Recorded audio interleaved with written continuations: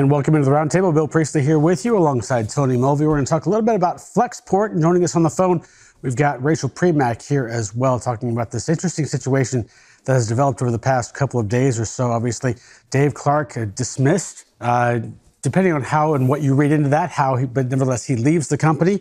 And Rachel, obviously, you've been covering this story for us now. It appears now that it looks like a firing dressed as a resignation.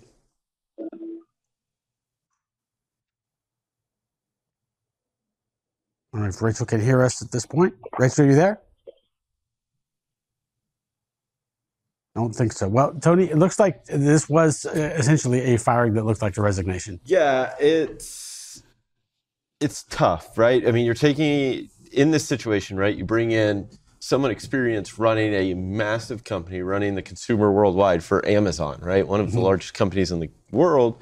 You bring them into Flexport, which was a rapidly growing startup. They are two very distinct businesses, right? I mean, very different how you operate, how you day-to-day decision-making, things like that. Then you also have to remember, it's not like raising money for a company like Amazon is a lot easier to go out into the public market to do versus raising VC money. And at some point, and right now, given the economic situation, that VC money has largely dried up. And I say that with the caveat of they're focused, the money is still out there, but it's not as easy to get as it once was. It's more expensive. You have to be focused on the profitability. And now current CEO, founder, Ryan Peterson, says it on Twitter, previous regime was not focused on profitability. And ultimately, that's where the focus needed to be on for the company. Really a disconnect there. Rachel, I think hopefully we have you here at this point. You've been covering this story and interesting developments over the course of the last 18 hours or so. Yeah, so we just saw a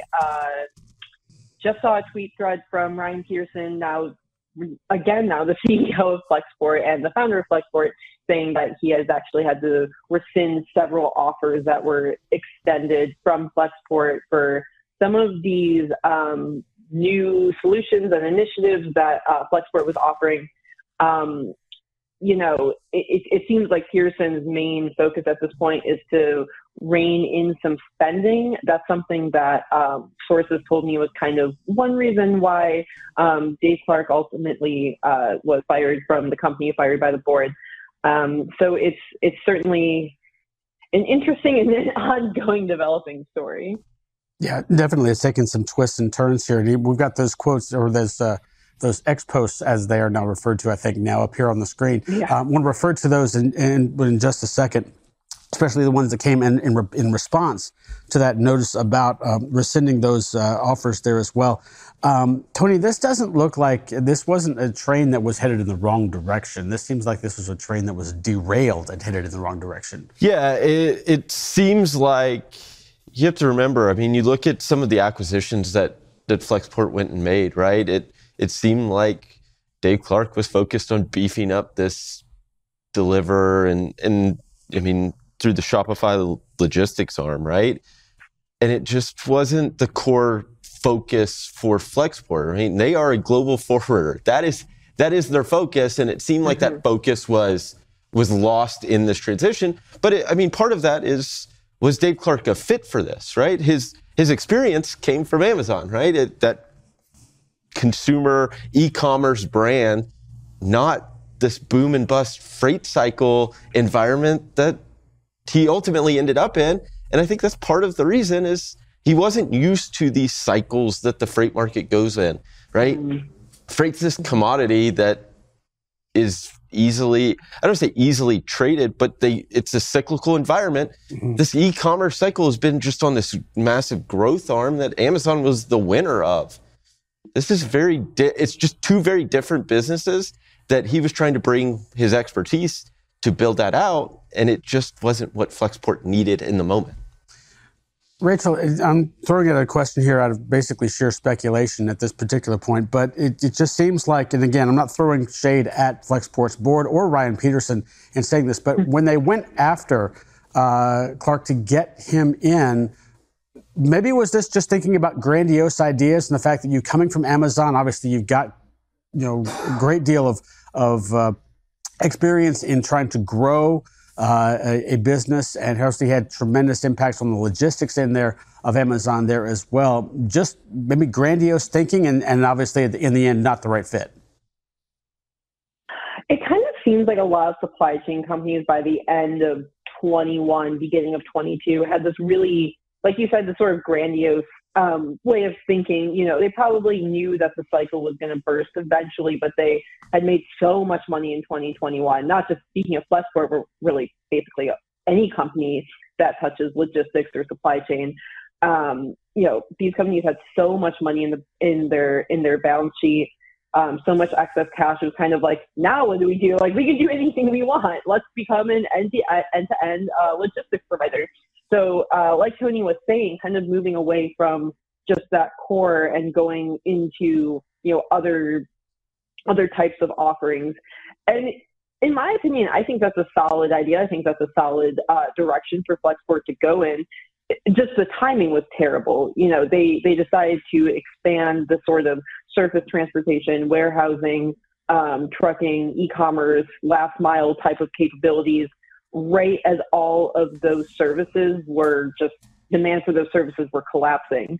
So in my opinion, it kind of seems like a good idea, bad timing. And in addition, with Ryan Pearson and Dave Clark, you have two pretty, strong personalities, big personalities, people who do want to be leaders and be in charge. I could certainly see some sort of, clashing happening there as well.